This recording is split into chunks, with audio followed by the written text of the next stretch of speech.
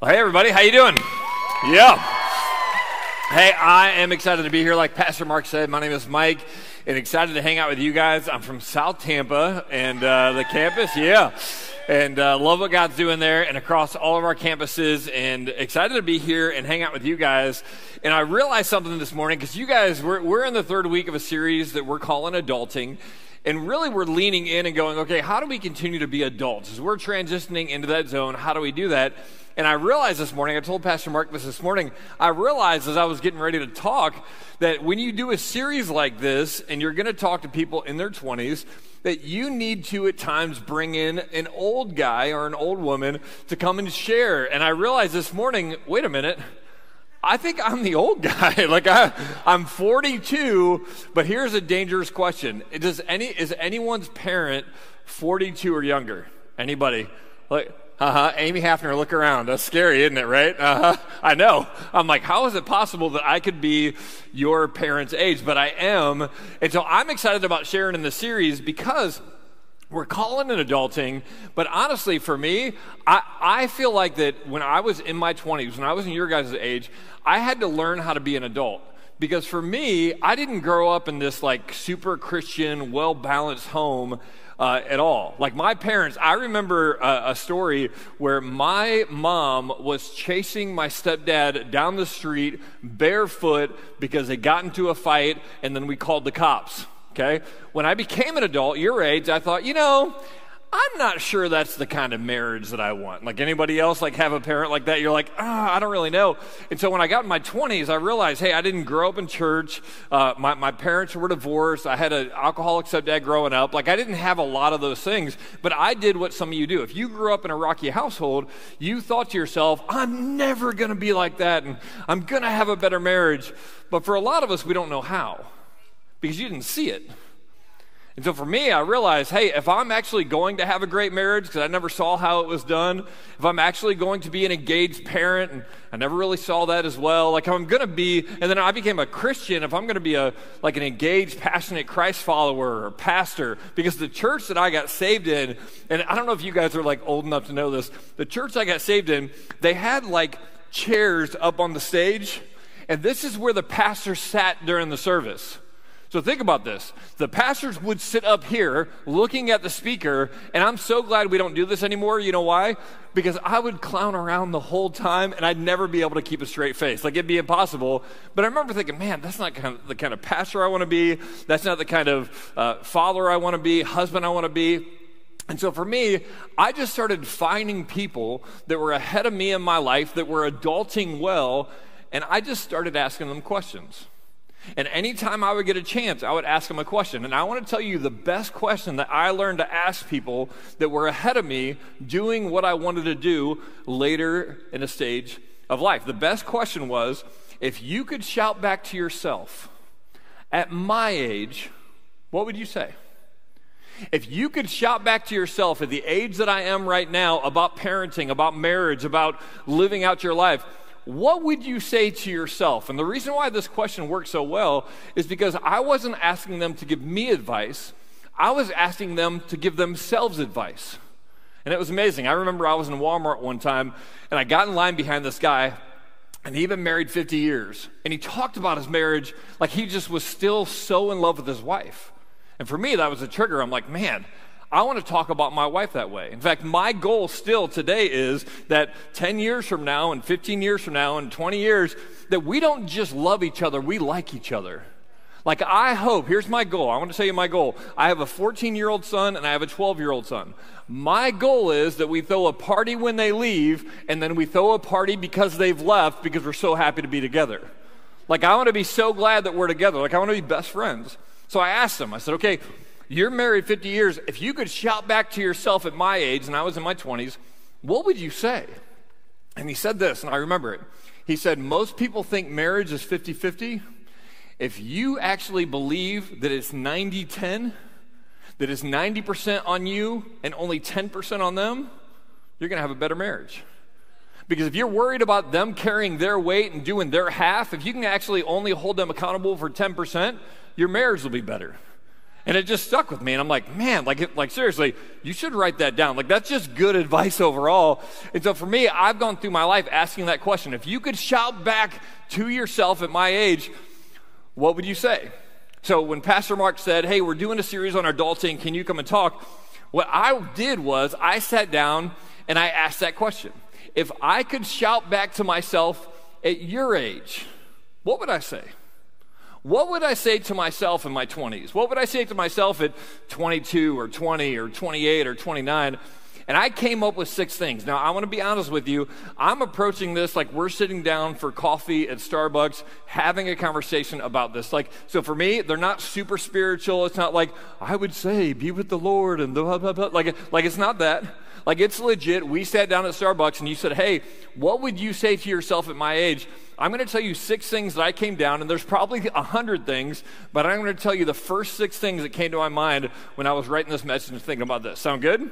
Okay, so here's what I want you to do. As you're taking notes, not all 6 are going to stick with you, but there's going to be 1, and maybe 2. When that comes up, I want you to pay attention. I want you to write that down, pay attention.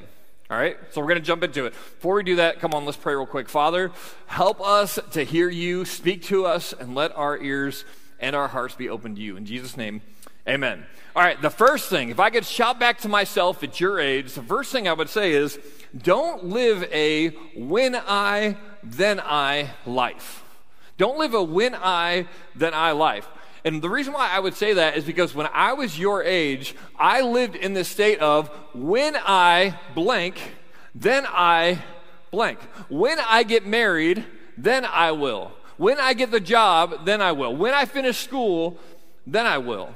Okay? I actually wrote a few of these down. When I get pulled over, then I will drive slower. Right? Anybody else? When I get to the new year or maybe get to Monday, then I'll start working out.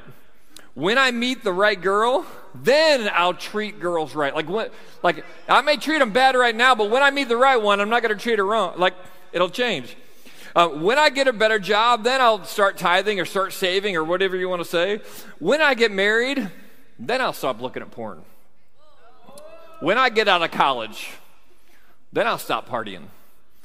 When I meet a good guy, then I'll stop going to the club to find that good guy, even though I won't find the good guy in the club, and instead go home with losers from the club, even though I shouldn't be wasting my time with anyone who doesn't understand how valuable I am. Okay? And what happens is we think, when I blank, then I'll blank. And here's the reason why we say this. And it's almost like, hey, I'm just going to put the car of life in neutral, and I'm just going to stay right here, and I'm going to wait for that person or that job or that thing or that deal, and I'm just going to wait until that happens. And when that happens, then I will get my life right, and then I'll begin moving in the right direction. But until then, I'm going to stay where I am and just wait for that to happen. But here's the problem. When you actually decide that you are going to just continue on the path that you're on, you're not neutral. You're actually moving away from where you want to go. You're actually moving the opposite direction, and everything in your future life will be harder if you continue to wait. And instead, we should be asking ourselves now, listen, I'm not married, but how can I be a better spouse when I am? I'm not a parent. How can I be a better parent now? Like, the best time to read parenting books is not when you have kids. The best time to read a parenting book is right now. The best time to think about marriage and listen to talks is not when you're married, it's to do it right now. The best time to be a better employee or a better boss and read leadership books is not later on in your life when you have something happen. It's right now. In Ecclesiastes chapter 11, it says, those who wait for perfect weather will never plant seeds. Like that when I moment. Listen, when you wait for that to happen, never plant seeds. Those who look at every cloud will never harvest crops. You don't know where the wind will blow. You don't know how a baby grows inside a mother. In the same way, you don't know what God is doing or how he created everything. Plant early in the morning and work until evening, because you don't know if this or that will succeed. They might both do well. In other words, what he's saying is, don't wait. Don't wait until something happens. Don't live a when I, then I life. Do it now. Get better now. Figure it out now. Fix it now. This is the best time of your life to do what you know you need to do. So my question for you, if we were having coffee and we were hanging out, I would ask you, where are you living wrong, waiting for something to cause you to live right? What's that thing? Where are you living wrong? You know it's wrong. And you're waiting, I'll change when. No. What's that area? I believe that right now is the perfect time for you to change it. And if I could shout back to myself, I would look myself in the eye and say, Mike, change it now. The second thing is create a strategy to pick the right person. Create a strategy to pick the right person. Is anybody else good at picking the wrong person? Like, I could teach a class about this, okay? I don't know what this is. Well, I know what this is. I grew up in a home where my parents yelled all the time. So guess what kind of girl I was attracted to? The type of girl who yelled all the time, okay? I was attracted to, and none of you are like this, ladies, but I was attracted to crazy. Like, that was my flow because I grew up with crazy, okay? You will be attracted to what you grew up with. And honestly, if you don't change it, like if you say, I'm never going to marry someone like my mom or marry someone like my dad, if you don't intentionally create a strategy, you will be attracted to what is normal for you.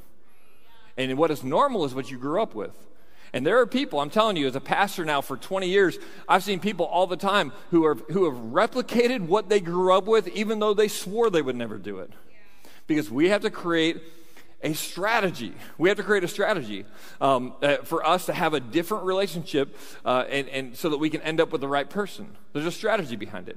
For me, I've been married now for 17 years, but before I was married to my wife, I was engaged to a girl for about 6 months. And we were engaged, and she was the epitome of what I didn't want to end up with, but it was just normal to me. And I remember I got in a fight with her one time, and this actually happened a lot of times. We get into a fight, she'd leave, storm off, drive away, take off. 5 minutes later, she'd call me. Mike, there are these guys, they're following me. I'm like, what do you mean they're following you? Like, I think they're trying to do something. They're following me. I'm like, okay, come back to the house. Again, I'm 21 or 22, whatever I was. I'd grab a bat, I'd walk outside. I'm like, I'm ready. Where are these guys at? And then she'd pull up and be like, yeah, they left like 2 blocks away. And no joke, this probably happened a dozen times. And I thought to myself, poor girls. Girls must get followed all the time. She was a liar. She just said that all the time. Like, it was just her flow, okay? That's it. And I realized that when she and I broke up, because I was engaged to her, I realized, hey, I'm not good at picking. Okay? Let me say this to you, to most of you. You're not good at picking. You know how I know that? Think about the last person you dated. You're not good at picking, okay? And if you're not good at picking, you need a strategy to be better at picking, okay? So let me give you a start for this. Like, if you're not good at picking, let me tell you 3 things to do. The first thing is, write down a list of what you want. Write down a list of what you want.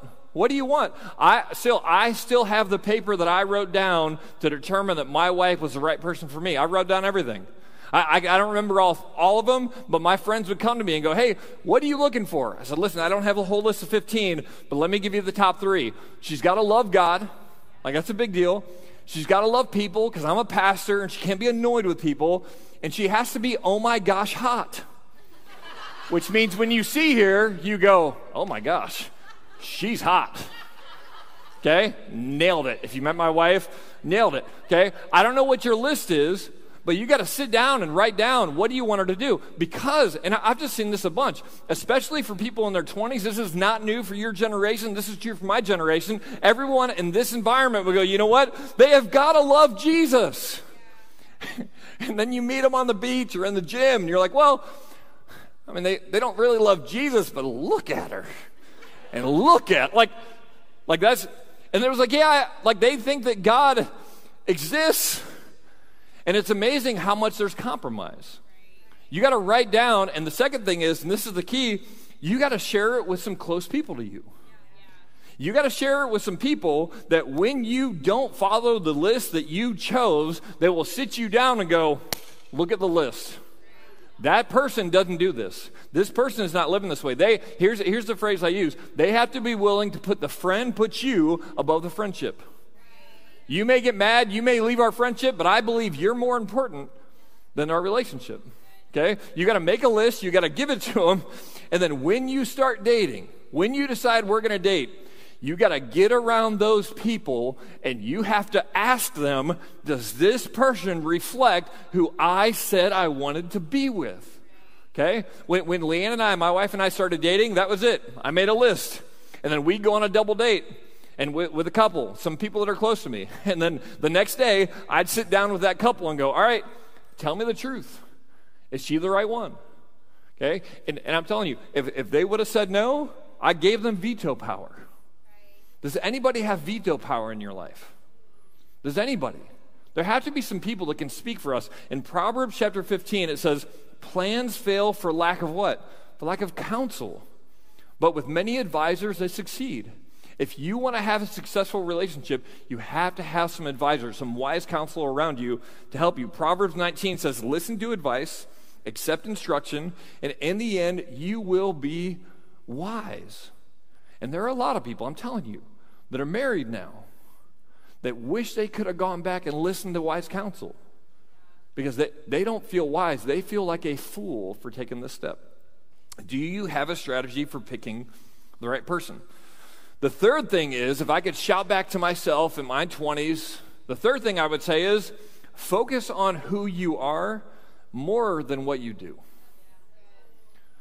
And the reason why is, in your age, it's so easy to focus on getting someone or getting a job or becoming more and doing. I'm telling you right now is the best time in your life to go, all right, I'm going to actually look internally and ask God, what do you want to do inside of me? Like, this is the moment. In fact, there's a phrase that I've said before. It's if God is not giving you what you want on the inside, it's because he's not done doing a work on the inside, or on the outside. He's not done doing a work on the inside. If he's not doing what he needs to do out here, it's because God still wants to do a work in here. Okay? In Proverbs 4:23, it says, above all else, guard your heart because everything you do flows from it. And this is a great season to ask yourself, and I would just encourage you, and I would shout back to myself, look at what's coming out of you. Is it anger? Is there jealousy? Is there shame?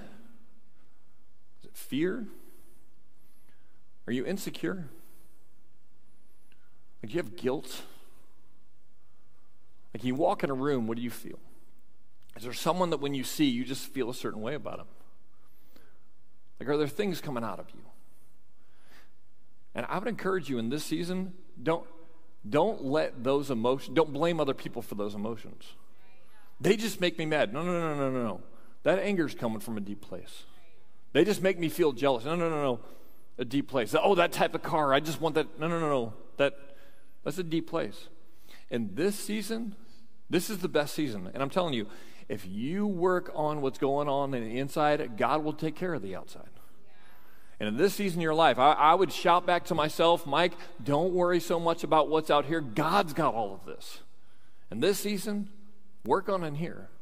Because everything you do flows from it, which means the type of husband you'll be, and the wife you'll be, and the parent you'll be, and the grandparent, and the friend, and the Christ follower, that all has to do with what's in here. And so in this season, focus more on who you are than what you do. And then the fourth thing I would say, I would shout back to myself, if I could shout back to myself, is I would say master your daily life. Master what you do daily. John Maxwell says the secret to your success is found in your daily routine. In your daily routine. If you want to look at successful people, and if you want to be successful in any area, you have to build certain habits into your day to be successful.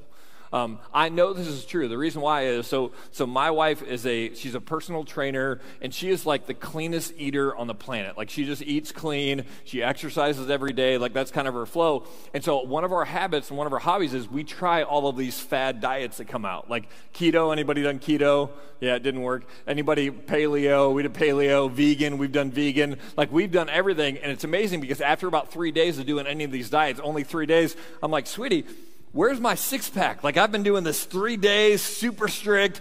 Like, where is that? You know why? Because it's not just going to happen in a fad diet. Like, it's not going to happen in a short amount of time.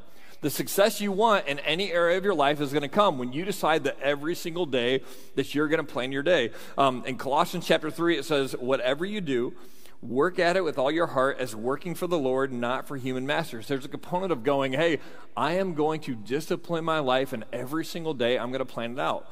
And I would say this, part of your daily life has got to be time with Jesus. And I know we're in a church, and I know this is like, of course I'm going to say that, but I'm telling you, there is no better time in your life to figure out that dynamic, to figure out, like, read the Bible but get something out of it, pray and actually feel like you're connecting with God. Like, this is your time to do it, and the only way to actually feel that connection is decide to do it daily. And to figure out daily. There's a lot of tools here, a lot of things that we're doing, but I encourage you, this is your time to figure out that spiritual aspect. Time with Jesus. This is a time to work out. I don't have time.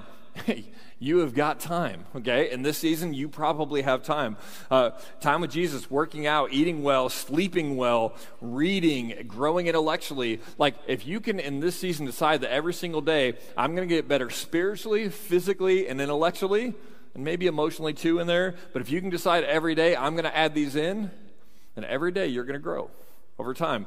So master your daily life. What does your daily schedule need to look like to be better? And then I would say this, for some of us, let's just be honest, some of us, one of the best things you could do, I'm going to say something you're not going to like. You ready? One of the best things you can do is plug your phone in the other room at night. Yeah. Go read a book, okay? And don't stay up for 2 hours living your life watching other people's stories. Don't do it that way, okay? Doesn't lead to anything good, okay? Doesn't lead to, fellas, okay? Shut the phones off at 9 p.m. Nothing you're going to look at on your phone over 9 p.m. doesn't lead to a trail to something, okay? It's just not wise. Just plug it in the other room, shut it off, go read a book, and go to bed. And this is from a guy who goes to bed at like 9:30. So I know you're not in that season right now. So I wake up early, so I go to bed early. But you got to pick a bedtime. You got to go to bed. And don't stay on your phone all the time. It's not productive. The fifth thing is, now we're almost done. We've only got 6. The fifth thing is that I would shout back to myself and say, Mike, view your money and your time as an investment.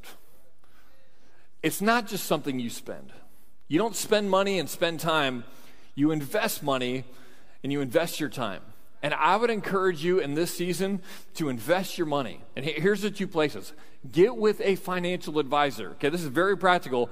And if you're like, well, Mike, I don't really make enough money. Don't worry. Still talk to a financial advisor. Have them help you through this, okay? That's a big deal. Invest somewhere, even if it's $10 a week or $10 a month, just start the process, because once you get in the habit, it's easier to do over a long period of time. Talk to a financial advisor, okay? They'll talk to you. You need to figure that out. The second area to invest your money, and I would encourage you to do this, I encourage you to invest on a spiritual level.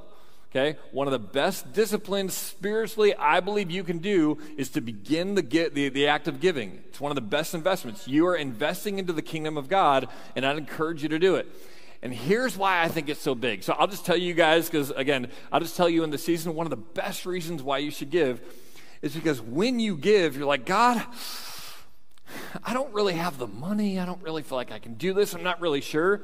That act of God, I'm going to do something and I'm not sure how it's going to work out, is the perfect scenario for God to move.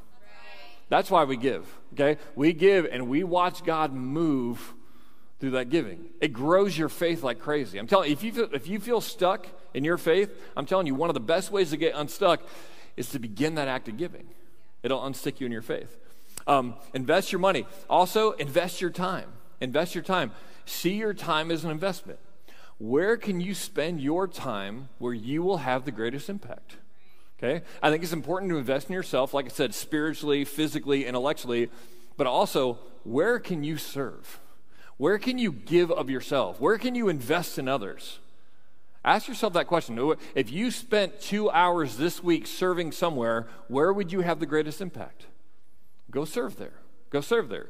Of course, I, as a pastor at this church, would think, Grace Family Church, but okay, serve here, serve anywhere, but just invest your time. If you can see your money and your time as an investment, I'm telling you, that will help set you up for the future. All right, number 6. We're moving through this, right? Number 6, and this is the last one. Be confident and who God has made you. Now, when I was in 10th grade, I've always been a joker. Like, that's kind of like if we ever hang out, well, I may not be that sarcastic with you because, again, I'm realizing now I'm like your dad's age, but I'm a pretty sarcastic guy. And I remember when I was in 10th grade, I was being sarcastic with this new kid. I was joking around, and this girl 2 seats up flipped around in her chair in high school, and she goes, "Don't worry about him. He's just stupid." And it was weird, and I don't know why this happened, but when she said, "He's just stupid," it stuck with me. And every time I joked, I'd think to myself, "It's just stupid." Every time I'd clown around or do anything in my head, I think, "It's just stupid." And I lived with this whole idea of, I don't know why God made me this way or why I am this way, and I tried not to joke around, I tried not to be sarcastic, I tried not to be that way, but every time I would, I'd think, "Oh, it's just dumb, oh, it's just dumb, oh, it's just dumb." And I was probably in my early 20s, and I had a friend of mine go, "Hey, man, you're so funny." And I said to him, I said, "Well, it's kind of just stupid humor." And he goes, Mike, listen, look at me. It's not stupid humor. He said, "Mike, you're one of the funniest guys I've ever met." That's not true for any of you, but it was true for him. And I don't know what it was. In the same way that when she called me stupid, that thing sat on me. When he said, "You're not stupid, you're funny," it broke. And I believe that for some of us, someone spoke something over you. Someone said something to you. Someone called you stupid or called you ugly. And they said you weren't good enough. And they said you were thick. Or they said you weren't smart. Or they said you weren't going to amount to anything. And for some reason, that one just stuck with you. And this season, one of the best things you can do is realize the personality that you have, where you're at in your life right now. Not that we can't all be better, but God doesn't mess up. God doesn't make a mistake. In 1 Peter 2:9, and Pastor Mark read this last week, it says, "You are a chosen people. You are a royal priesthood, a holy nation, God's special possession, that you may declare the praises of him who called you out of darkness into his wonderful light." You are a chosen people. You're not a chosen people. You are a chosen person. That God chose you as an individual and said, "Hey, you're not a mess up and you're not a mess, but I have created you to be my child. And as my child, even though there may be differences and there may be quirks and there may be things that are, a little bit different about you, that even though you may be different, you're not a mess up and he didn't mess up." And I would just say this, if you're at a place where you're a little bit insecure about who you are or what you look like or how you feel or your personality and how that fits into everything, I believe that God would say to you, "You're not a mess up. You're not a mess up. You are God's chosen person, and he has a purpose for you. He has a calling for you." Okay? And let me just say this, because I have 2 kids, and they are incredibly different. Okay? My one son, incredibly competitive, super serious, and just like all the time. My other son, introverted, super funny, as different as they can be. And they're both amazing kids. And you may be different than someone around you. You may be different people you see. But your heavenly Father is so proud of you. And so glad you're his kid. And I believe in this season where you're at, I think one of the best things you can do is decide to not live with that thing anymore. So what's that word? What's the word that was spoken over you? Because I want to pray for you, and maybe this isn't true for all of us, but what's that thing that holds you back, that view of yourself that you hold on to? I believe God wants to release some of us from that word tonight, so I'm going to ask you to close your eyes, and I want you to think about what that word is. And I want you to actually think about holding that word in your hand, whatever that word is, and I want you to close your hand on it. And hold your hand in a fist like you're holding onto that word. If it's stupid, if it's not good enough, if it's not worthy, if it's not smart, like whatever that word is for you, I want you to hold on to that word. And I'm going to pray that God releases that thing from you, and pray that God's going to just completely today break that thing free from you. And Father, right now, as we hold on to this word, God, we know that this word that we've believed in, we bought into, that God, you have more for us, and this is not truth. God, it is your truth who sets us free. God, you are the one who sets us free. And God, we don't want to live believing in a lie. We don't want to live believing that we are a lie. If there's a word that was spoken over us, and in Jesus' name, I pray that that word be broken. Come on, lift your hand, open your hand right now. Father, we open our hands and we say, God, we choose not to believe this anymore. We choose to believe in your truth and your word, that we are children of God, that you have made us, you have formed us, that we are your chosen people. We are a royal priesthood, that we are your children, that you love, that you have created, that you believe so much in us. And right now, we open up these hands and say, God, we are free of that in Jesus' name. God, right now, we pray that you would help us to walk in that freedom every single day. God, help us, and I pray for this generation that you would help us to continue to adult well. And Jesus, right now, help us to hear your truth and your voice. In Jesus' name, amen. Amen. Hey, God bless you guys. Thank you.